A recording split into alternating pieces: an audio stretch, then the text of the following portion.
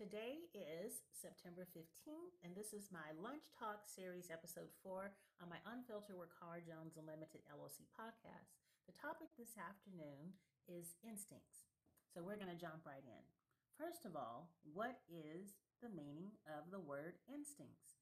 Instincts is an innate, typically fixed pattern of behavior in response to certain stimuli.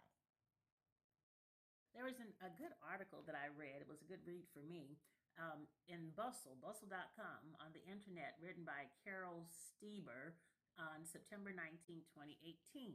The topic or title of her article was 9 Fascinating Ways to Tell the Difference Between Gut Instincts and Anxiety According to the Experts.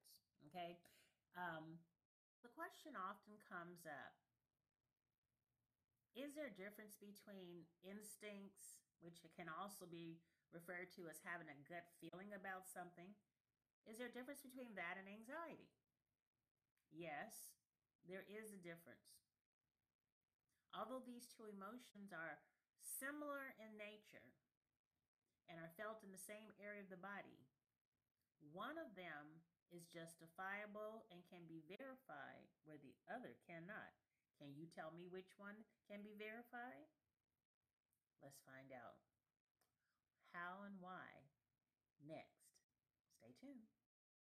To prove whether or not your gut instinct was right, indicating that there may have been a leak in your basement after the storm, like, right now here in the Gulf Coast, we are anticipating Hurricane Sally, well, more southeast from me, down in Louisiana, Mobile, Biloxi. At any rate, all you have to do is go to the basement and see if there's a leak.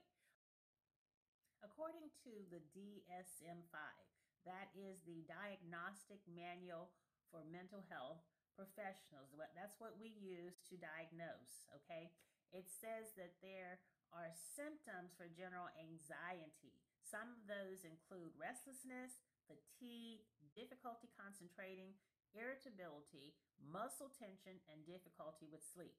If you are experiencing any of these, or you know someone who is for a prolonged length of time, they would probably benefit from conferring with their medical doctor and or a clinical mental health therapist or therapist like myself.